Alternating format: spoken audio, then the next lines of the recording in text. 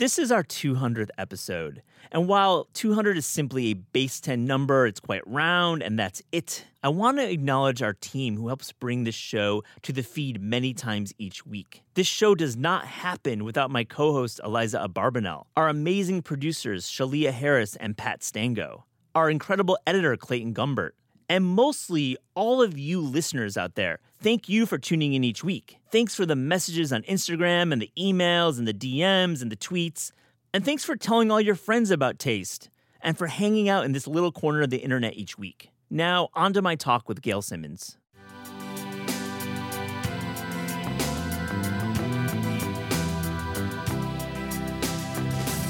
We like to be off-duty when we're eating because we do love eating and we want to always love eating and dining out and discovering new things. I don't judge the food. I don't even think about it. I'm just excited to be there and taste things and be in the moment with my fellow diners. But we listen on other conversations and we hear people say things like, oh, this dish lacks acid. You're listening to the Taste Podcast. I'm your host, Matt Rodbard. Gail Simmons is simply a very cool human being. I love Gail. While many know her best from Top Chef, her career in food expands way beyond the judges' table. She trained at culinary school and went on to assist legendary food writer and columnist Jeffrey Steingarten. She also worked the line in busy New York City restaurants and is the author of 2 books, including her latest, Bringing It Home. I wanted to have Gail on to talk about that restaurant past and also what's up with the new season of Top Chef. I really hope you enjoy this conversation with Gail Simmons.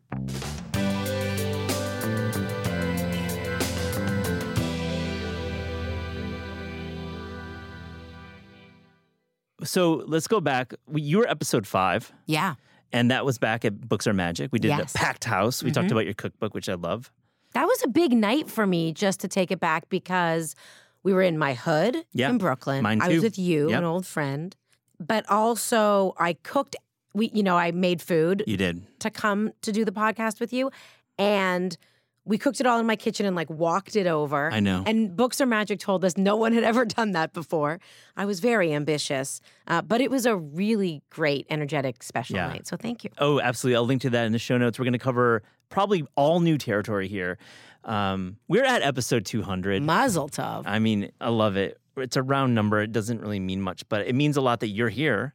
I feel like I'm honored. I think that also speaks to you and the quality of your work. Thanks for listening. That is a major accomplishment. Thank you 200 for listening. of anything. It's like we're getting reps, because I think we were talking off mic. You have done more television than most people who are on television in terms of hours. I've never thought of it that way when you said it.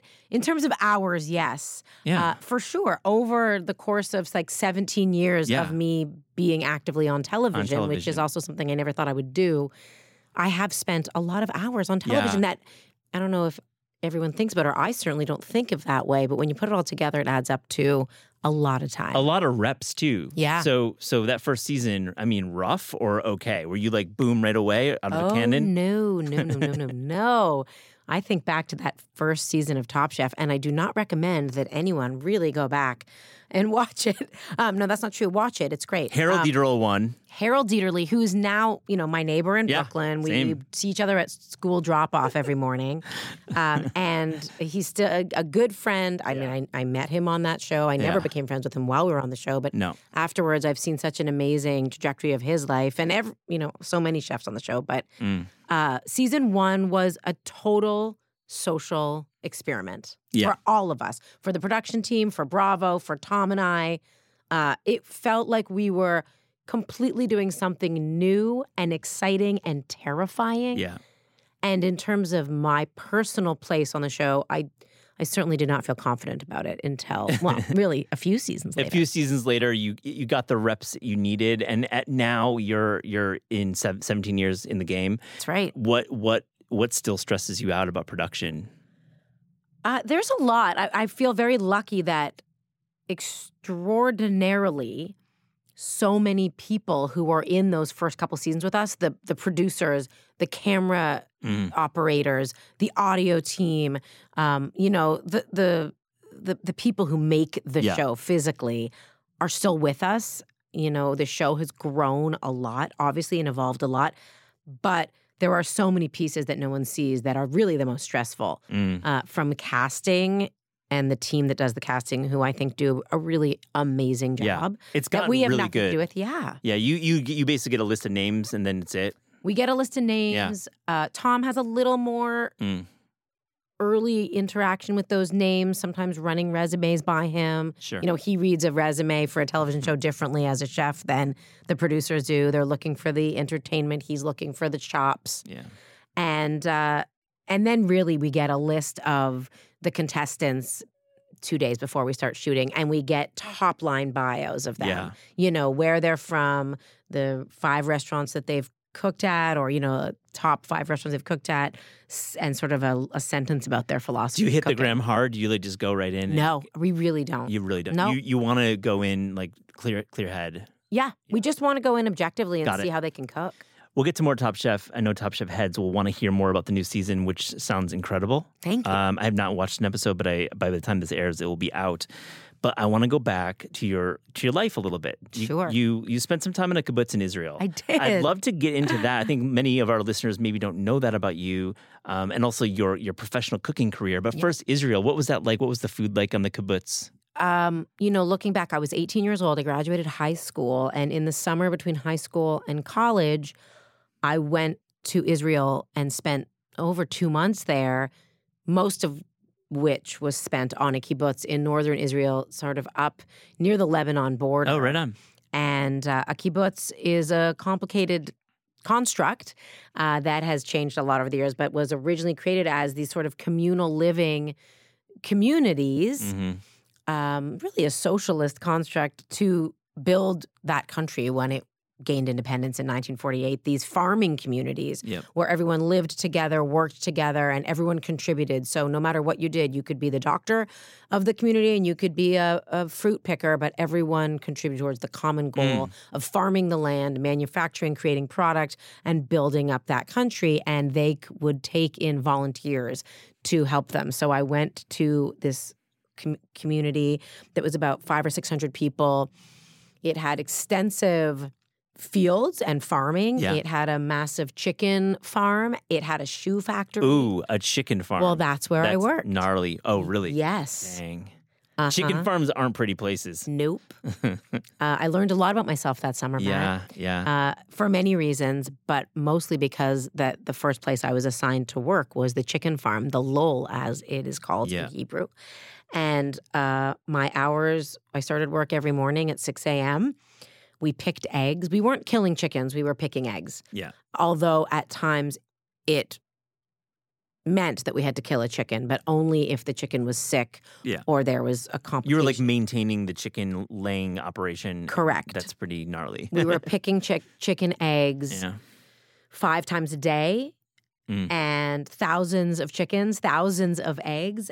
They were not totally free roaming. But they were in these, they had room to run around and it was relatively, organized that way and gave them space, and then they would go and lay their eggs in these little chicken cubes, boxes.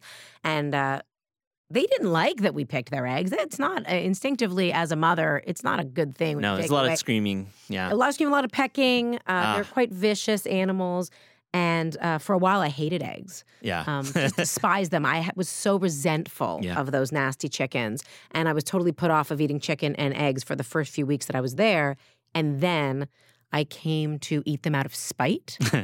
But then the spite grew into respect and reverence, really, for the egg. And after about a month or so working in the chicken farm, I worked briefly in the avocado and lychee fields, which was beautiful and glorious. Also hard work fixing an irrigation system. And then I went into the kitchen and I was assigned work in the kitchen. And that was the first professional kitchen I ever wanted to went ask, into. That really, did that spark an interest that would lead you to culinary school, which would lead you to journalism, and now? Yes, all of the above. Without knowing it, it was not a conscious spark. Yeah. My first job was as a dishwasher, as everyone's first job in a kitchen should be. It was incredibly humbling. I had my Sony Sports Walkman. Oh, the yellow one? The yellow one. I love it. Waterproof. Which was my bat mitzvah gift. Love it. And 5 years later, I took it to Israel, and I put on my headphones and my mixtapes. Oh, it was a mixtape? Wasn't the actual... It depends. You know, I had a selection of cassette tapes. I had LL Cool J. Oh, for sure. That was my Good. tape. Nice that one. Era. Yeah. Nice one. What about you? I'm trying to think, you know, the next summer I remember, which was different, my cassette tape of choice on that same Walkman was Peter Gabriel, his live double album was what I listened to all summer long. I don't know why. Sledgehammer, let's go. I love that. Amazing. But that summer, I know what it was. Of course I know what it was. It was Rage Against the Machine. Yeah. And Soundgarden and Pearl Jam 10. That's what I was really listening to. Those were the albums. Oh, and Jane's Addiction. A lot of Jane's Addiction. Love it. So I was an angry 18-year-old a little bit, but it was the perfect music to listen to while I was washing dishes for 6 to 8 hours a day. I love it. Let's fast forward to New York. You're working in kitchens. You went to culinary school. Yes. You're working in kitchens. Tell me, give me one example of just like the life of a intern or a line cook. An apprentice and then being a line cook. Because I think a lot of our listeners might not realize that you are a professional. Yes. You went and actually... I was a cook. You were a cook? Yes, not a chef, but I certainly was a cook. I ain't going there. I ain't using that one. Yeah, thank you. Wow. Well, you know, I will say that the life of a line cook then is not the same as it is now. Yeah. In a lot of ways, some ways are similar, but this was 20-ish years ago, 22 years ago. Own it. It's great. Yeah, 22 years ago. Yeah. It's a big, amazing accomplishment. It was the hardest physical work I've ever done in my life, including picking those eggs. Aligned definitely in terms of challenging with having children physically. And it was an enormous learning experience. I chose difficult kitchens. Sort of out of naivety, but also because I was ambitious and I really wanted to learn everything. And the first kitchen I went to was very big, and I was the only woman in the kitchen. But really what it taught me was discipline and endurance. You know, when you start in a kitchen, you start at the very bottom, and I was doing a lot of chopping. Picking herbs and all that kind of business. Herbs, chopping carrots, potatoes, making crepes. One of the first jobs I had was making crepes every morning, so I would have to make a few gallons of crepe batter and then stand over a very hot stove in the very back of the prep kitchen with this one single crepe pan that had been kind of passed down from cook to cook, you know, flipping crepes. And I remember that I cried a lot, but I remember the one good thing about working that job was that my face was so red and sweaty from being over that stove for so long making crepes that no one could ever tell I was crying. Oh, I love it. Just blend. Isn't that terrible? I mean, it's really traumatic. It's dark. Now, that's true. Now, can you look at a crepe yet? Like now? Oh, yes. Now I feel like you do. It's rote memory. Like that's the thing. The dishwashing experience and the crepe making are now things that are really like ingrained in my physical memory. Yeah. And I love doing those things. I can do them very intuitively because I tune out and I go to my zone and I can, you know, that's why cooking, I think, still is very much a respite for me and an escape from the world. I was going to ask you, Gail. A way to relax at home because I can go to this place and I love like the physical monotony of cooking. So is there anything that takes you back to the line now? Do you ever like push a big service at your house? I mean, once in a while I throw a dinner party. Throw a dinner party. It's like pushing a service, right? I mean, cooking for children is far harder than cooking for any fancy chef I ever worked under. That's for sure.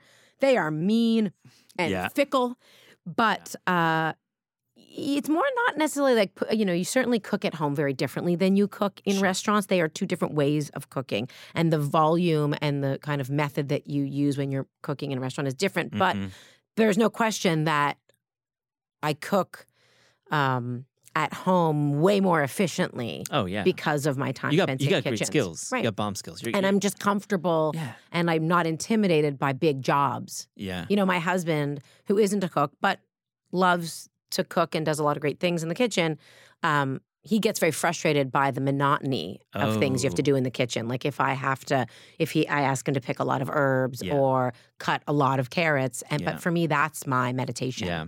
Let's fast forward. You assisted Jeffrey Steingarten, the famous restaurant critic at Vogue for years. I mean, really one of the greats in our business. I would agree. I'd like to talk about him a little bit. I'd like to have him on the show sometime.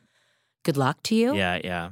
Not for any other reason than I'm not sure that he's in Great health. Great. Yeah. I'm not sure if he's doing podcasts these days. I am remiss in that I reached out to him during the pandemic and I haven't heard from him in a little while, and I need to reconnect with him. Yeah. Okay. But he when I was working for him, he was really at the pinnacle of his career. I agree. I think he's one of the greatest long format food writers of our time. I love that you sought him out because clearly you went from line cook to you wanted to do journalism. Yes, I wanted to do journalism before I went to culinary school. I went to culinary school from working at a newspaper in Canada, and before that, a magazine as an intern in Canada, knowing I wanted to write about food. Yeah, and I knew that I knew nothing about food, and the only way to gain any kind of respect and have a leg up over any other person who thought food was cool and wanted to write about food was to speak the language of the kitchen. So I went to culinary school and worked as a cook with that goal in mind, to leave and go back to journalism. Take us to a time when you and Jeffrey had a meal together. Take us back to New York. Like, I'd like to get a sense of the city when you were working for him, when Vogue was, you know, it still is important, but it was really important, especially for this column that he wrote. Yes, it was. And what's funny is that he found this niche at Vogue. You know, he wrote for Vogue probably for 30 years, wrote 2 books out of his essays from Vogue, and he did something that no one else did at the highest level. And I was so lucky to just be a fly on the wall through it. Yeah. I did research for him, all his recipe testing, grocery shopping. I worked on his second book with him. And it was such a unique position. I really felt like I was assisting a mad scientist. Did he have like a loft in Chelsea? Yes, a loft in Chelsea. I feel like I know this in space. Union Square. Yeah, I know that like legendary space. Yes. Yeah. It was extraordinary. He'd been living there since 1979, I think. Yeah. Rent controlled, 2,000 square foot quintessential New York loft, a full floor of a building.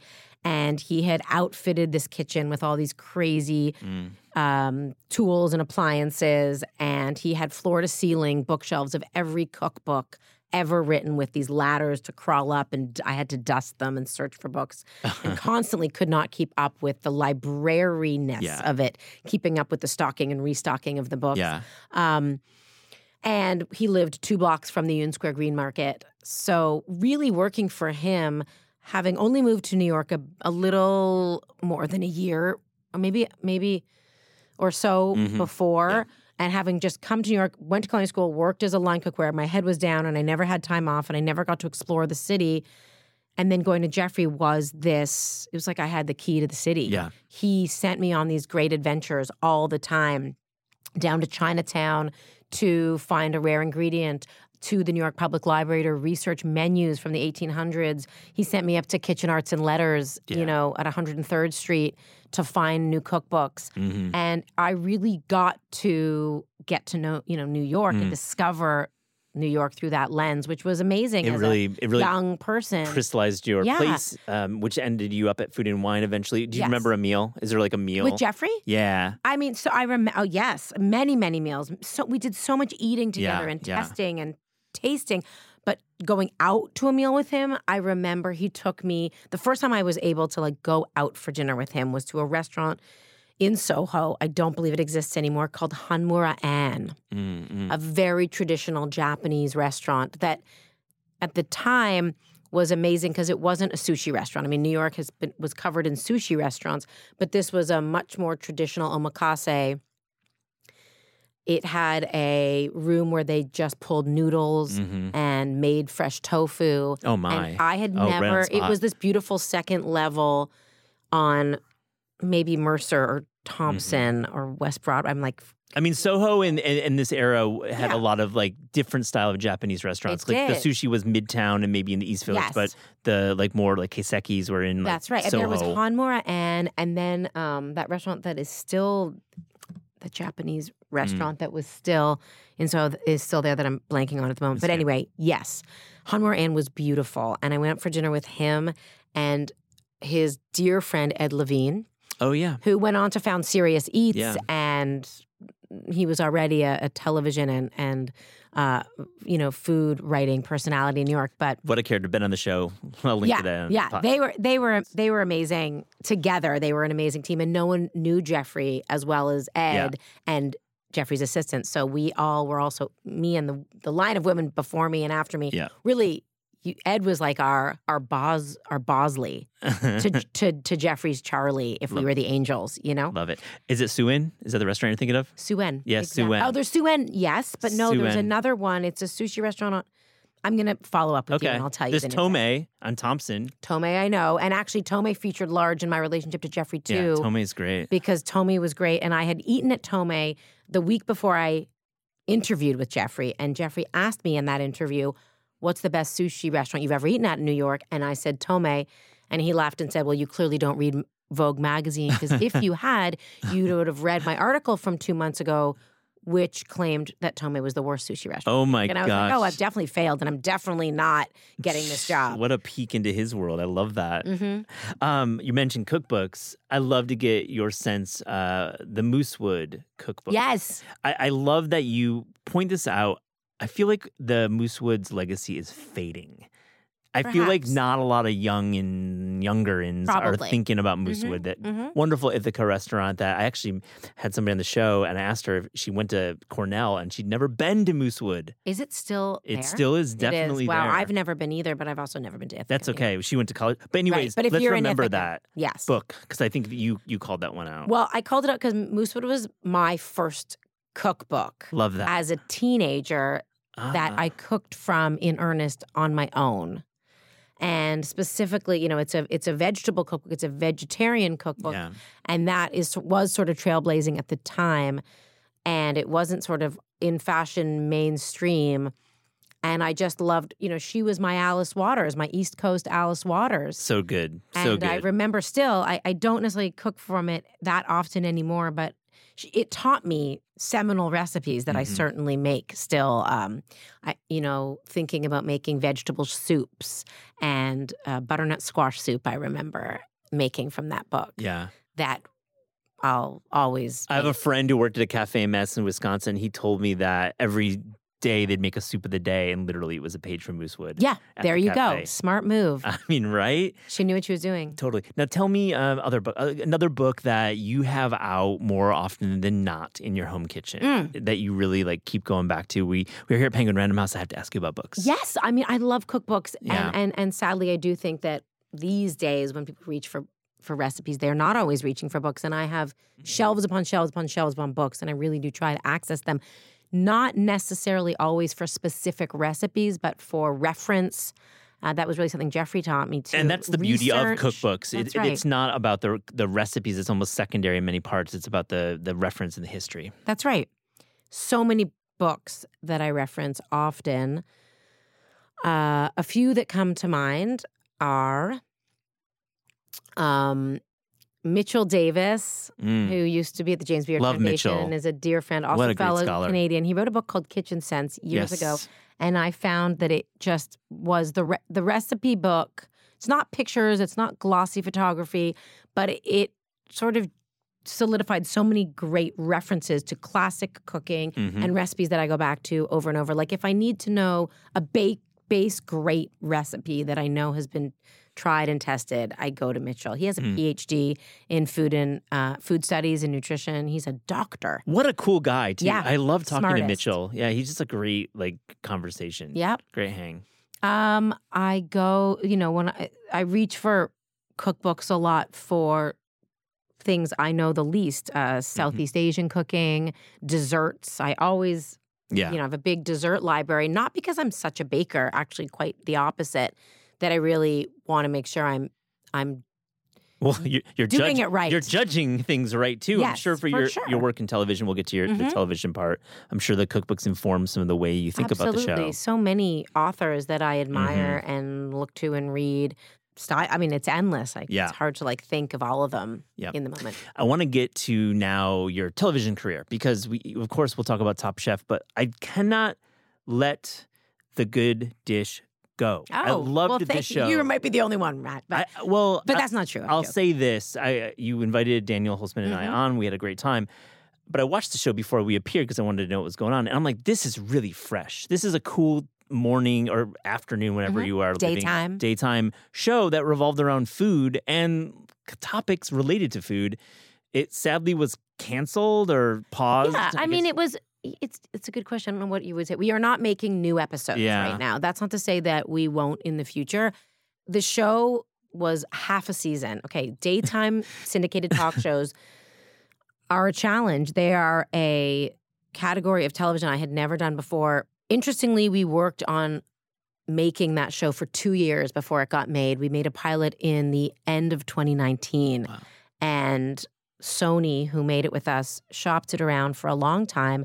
And it did feel fresh for daytime television. And it allowed us to do so many things that I personally have never done on television before, because daytime is a very different audience than the television I'm usually making on Top Chef or otherwise. It was 3 women, 3 moms, 3 cooks. Yeah. We had very different personalities, points of views, experiences in and out of the food world, but we all were in a kitchen together every day cooking, answering the question, what's for dinner? Exactly. That was sort of the basic premise of the show, the elevator pitch. But we got to do it keeping in mind all the new, interesting moments we're in the media. We did a lot of stuff that interacted with social. We got to follow food trends and have a lot of interesting influencers and cooks and chefs on with us and celebrities to talk about and cook with them. And for me, it was revelatory because I got to just be in the kitchen all day, every day, cooking with people I love to cook with. And I learned so much. I bet. And I liked the fact that it was pretty timely and you could address modern topics and there's a quick turn, which I think is challenging in television. Obviously, Top Chef, that's right. We many months ahead. That's it. We shot it and it would air 2 or 3 days later. Yeah. We would shoot 3 episodes a day. Love that. We shot so much so quickly, but it just kept us going. It was like this adrenaline that we were running on. And I was so fired up by the process because having made television for so many years, this felt like something so new to me. And I was learning so much about making television, about making daytime television, about making a talk show, about reading off a prompter, about, cooking on camera in an accessible, relatable way. I think I'm a relatable person, but I am on a television show most of the time that I admit is very much about fine dining and a part of the food world that is not accessible to a lot of people. Well said. And I'm very proud of what we do on Top Chef, but it definitely isn't for everyone. Definitely. It's not a hang for it's not a hang for every home cook, I'll say. For sure not. And you can watch it and love it no matter who you are. Yeah. But you're not taking those recipes and recreating them. No. And it's not helping you necessarily get dinner on the table for your family the next morning. And so it's just really refreshing to be able to address that side of me, because at the end of the day, I am a mom, and I too work a full day and have to take my kids to appointments and doctors and soccer games, and then get home and everybody's screaming at me because they're hungry. And what the heck are we making for dinner? Spice it up. Go late night. I feel like that's your format. Go late night. I would like to. That's your style. I mean, if anyone knows you, you're all sorts of personality, and I feel like letting you say what you want in a late night format would be great. Well, we'll talk about that. Let's do it. I want to talk about Top Chef and the legacy. I mean, you, Tom, Padma, many got people talking about food in a different way. I mean, honestly, I think you were the first to say in national television, this lacks acid. Like that idea of this lacks acid. Now you hear literally everyone in a restaurant who's like, it's kind of a mid dish. It lacks acid. It's a blessing and a curse, Matt. You did a lot for the culture. We created monsters. Tom and I joke about it all the time that we started talking about food. I mean, that was really the MO of the show from the first episode, was to talk about the real life of cooks and open this door to the kitchen that most people didn't get to see. And to talk about food in an elevated way, in a way that really showed you what it meant to be a cook at the highest level, the skill and the craft required, the training, the physicality of it, the challenges of it. Yeah. And we are really proud that we got to speak to that.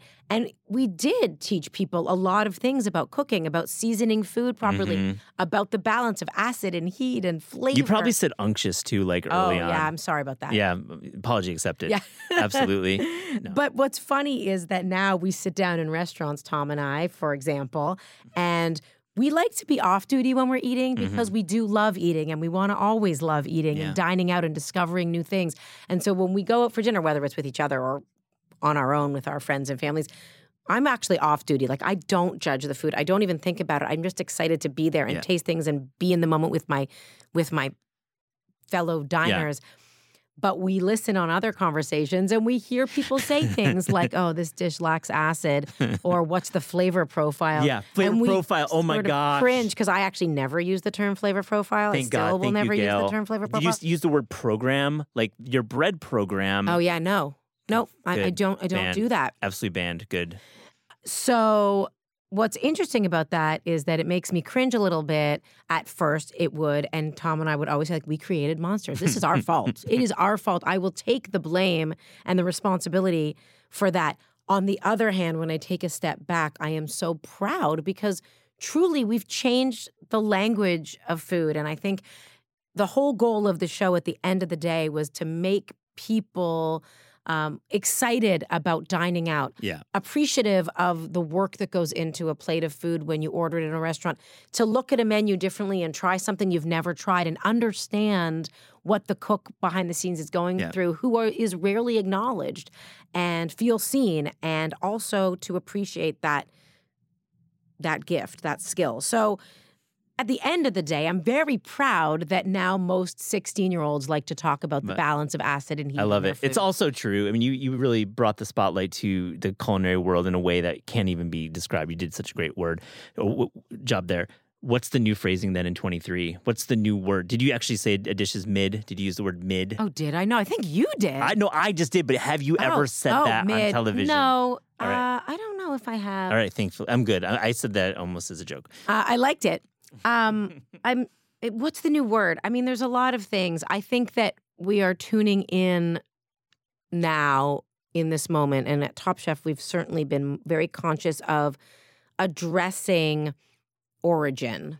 Yeah. And that's something we talk about a lot. And it's not necessarily one phrase or one trend, but speaking differently about food, whether it's ingredients or dishes and their history and their origin, being much more conscious of that. And that's really been a lesson in anthropology to me that excites me, because we're able to really acknowledge and show off and showcase cuisines and cultures that until now weren't in the spotlight in the food world. You know, we for so long had this Western European lens, and it's really cool to share that light. It's also really challenging because it's not a lot of television to talk about a culture, right? Like you have to do those pre-tapes and go to go to the chef's home and do all that kind of stuff. Right. But still, like being able to talk about a Southeast Asian dish and the heritage of it in like 30 seconds. Right.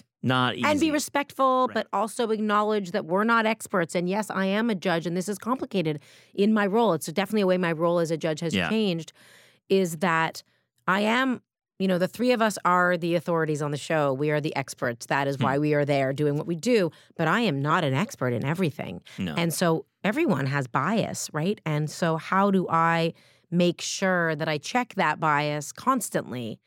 Yeah. But also still have an authentic conversation, admit what I don't know, but also feel like I am credible.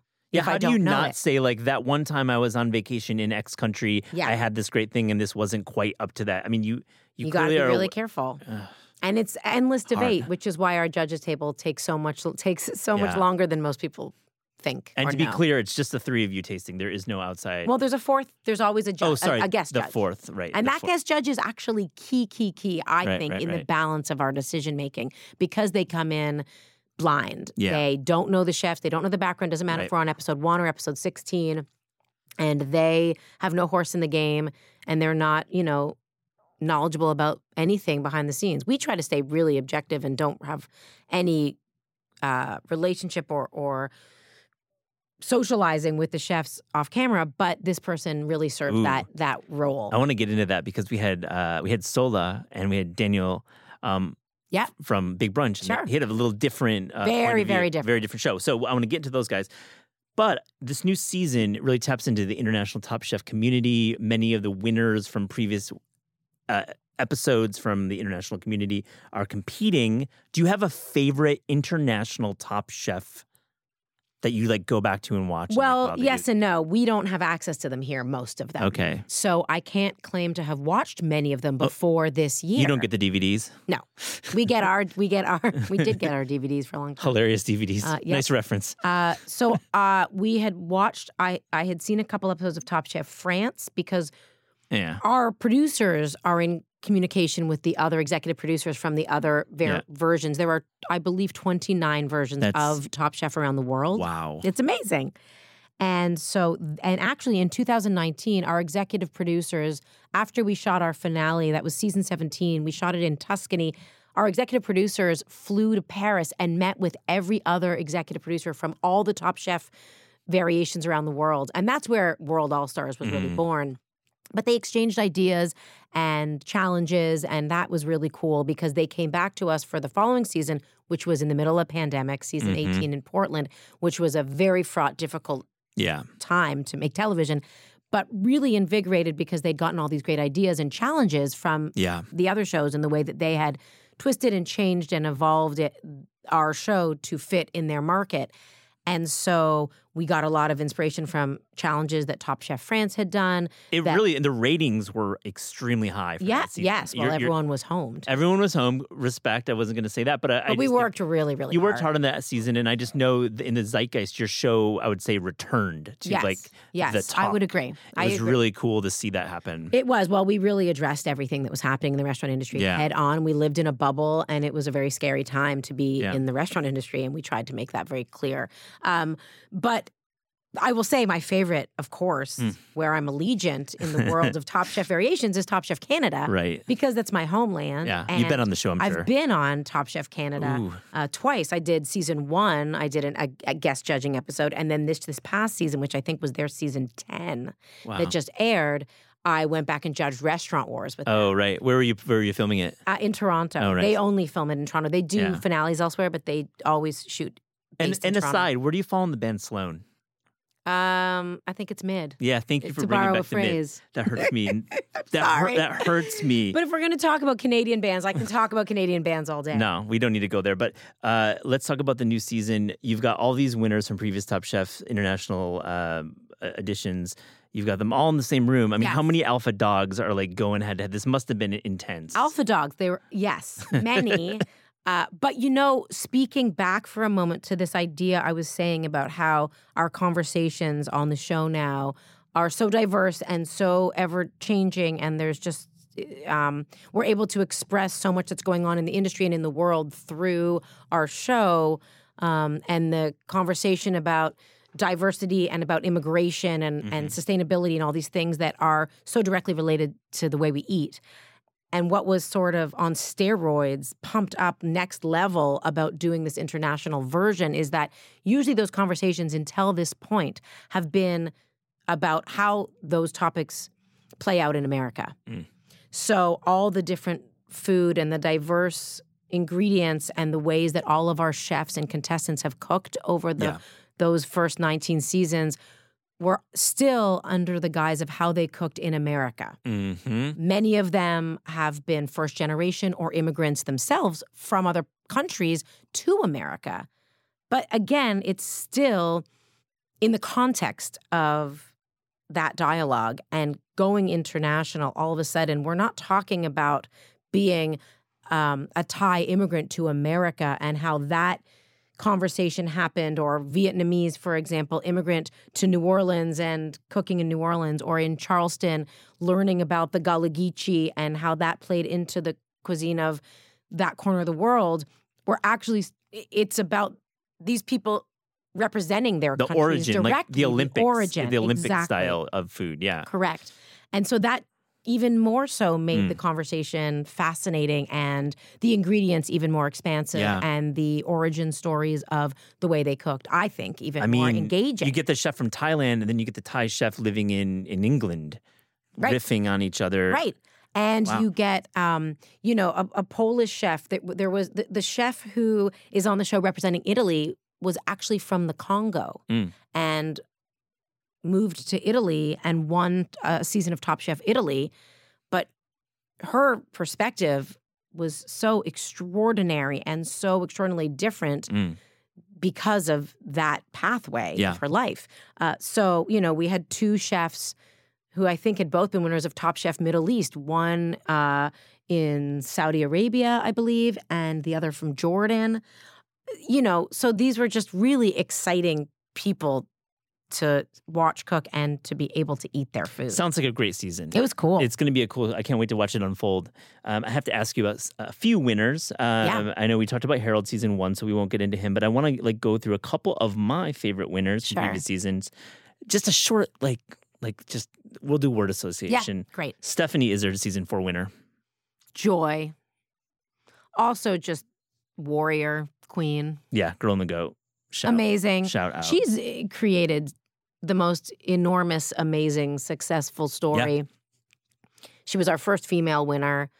I think she has stayed so grounded and so dedicated to quality in what she does, and I adore her. She also she brings me joy. That laugh, that smile. She's just cool. And by the way, I didn't even tell you about these, and I honestly, no, that's okay. Honestly, these could be you could also not like them. I mean, you could. Yeah, I could, and some of them I do. I don't. Richard Blais, season 8. Richard Blais, season 8, different from Richard Blais, season 4. Right. You're right. Richard season 8 was on fire. He won. He took our first All-Stars. Yeah. Richard's, an interesting Top Chef case because he was in season 4. He was a finalist. Then he was in season 8 All-Stars and he won deservedly. And then he came back to us as a judge for several seasons. So he got to be with us on our side of the table, which I think was really nerve-wracking for him, but in the end, he owned it and was great at it, and he's super smart, and he is amazingly, earnest about food, and yes, he is like Mr. Molecular Man and wacky with that 4-foot hair situation, but I don't know, I think he has really carved an amazing path for himself, too, both on television and in restaurants. Dude is on the competition show after the Super Bowl. That's right. Whatever that one's called. And he's great. I mean, I spend a lot of time when we're together kind of poking fun at him, but, it's because I love him. Mei Lin, season 12. Oh, she's the strong silent type. You didn't see her coming. No. And, but had the sickest skills in that season, though.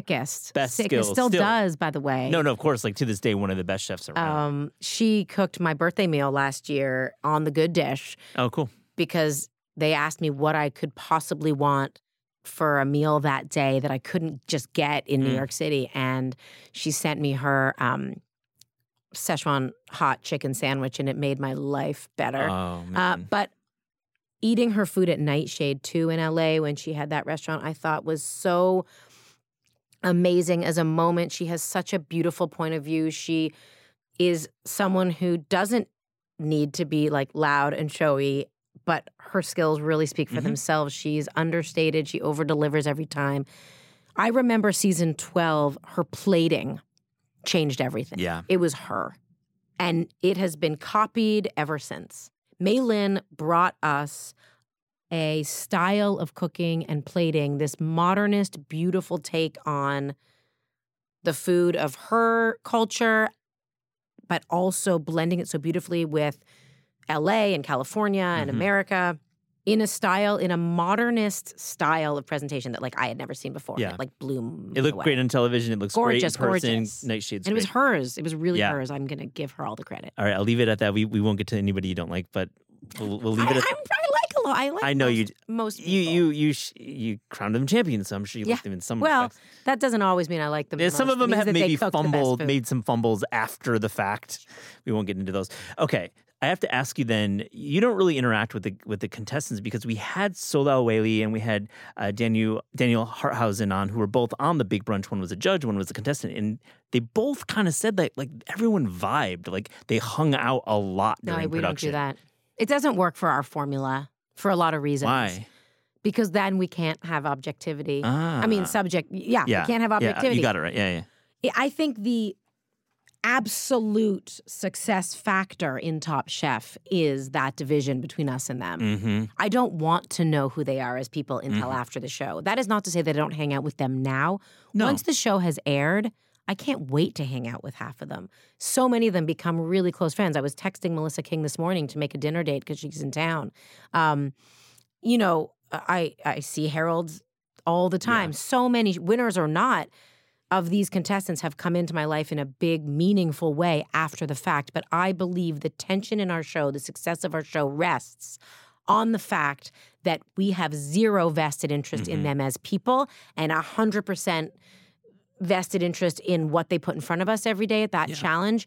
And the reverse can be said of our viewers. And that is where it all comes together. Well said. I mean, it's like when you pack the knives, you don't want to feel any emotion. I don't want to, because that's not what our show is about. No. Dan's Big Brunch show had a completely different MO, right? Oh, yeah. And our show is very much about professional chefs and that dining experience in a certain way. And we want to be objective. I liken it to how you are as a diner when you eat at a restaurant. Yeah. When you eat at a restaurant and sit down at a new restaurant you've never eaten before, it doesn't matter to you if the chef isn't feeling well, if his partner left him that morning, if their delivery of lettuces didn't come in, if the line cook called in sick. None of that even occurs to you as a diner when you sit down. You expect great food for the money you're paying and a consistent, enjoyable service experience. Yeah. And if the food's not good, you're not returning to that restaurant. It's transactional. That's right. It's an absolute transactional nature of the beast. And that's just the truth of it, that if it's not good, you won't return. You'll probably tell all your friends that it's not good and they shouldn't go either. If it's great, you will shout it from the hilltops and return and tell everyone you know to go back to go as well. And that's what we want when we eat that food. And that is how, after 17 seasons, we have figured out that it's the only way to keep it fair and keep it, on the up and up, is that we know nothing about what's happening in the kitchen.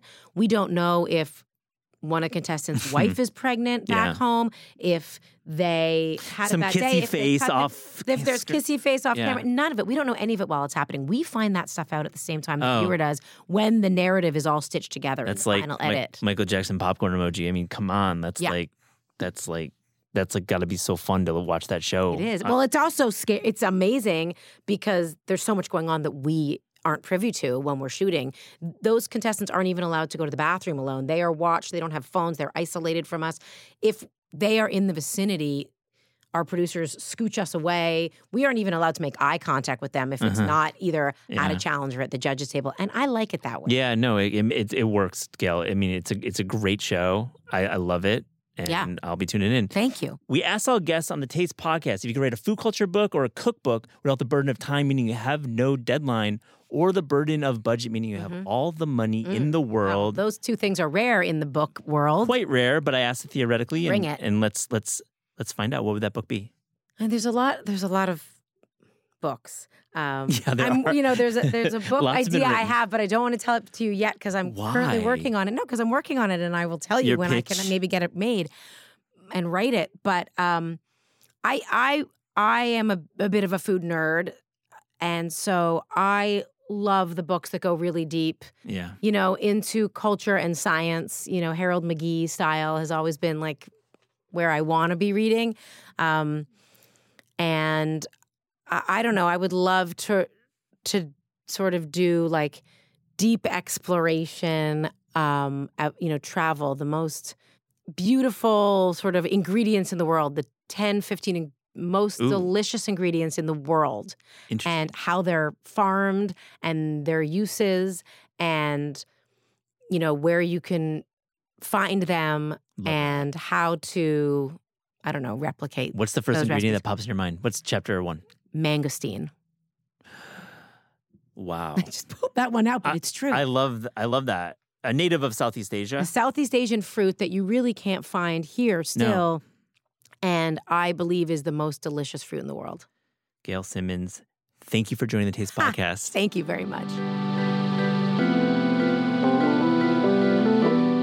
The Taste Podcast is hosted by Eliza Abarbanel and me, Matt Rodbard. The show is produced by Shalia Harris and Pat Stango and edited by Clayton Gumbert. Theme music by Steve Rydell. Visit Taste online at tastecooking.com and make sure to subscribe to our newsletter for updates on all cool things that are happening.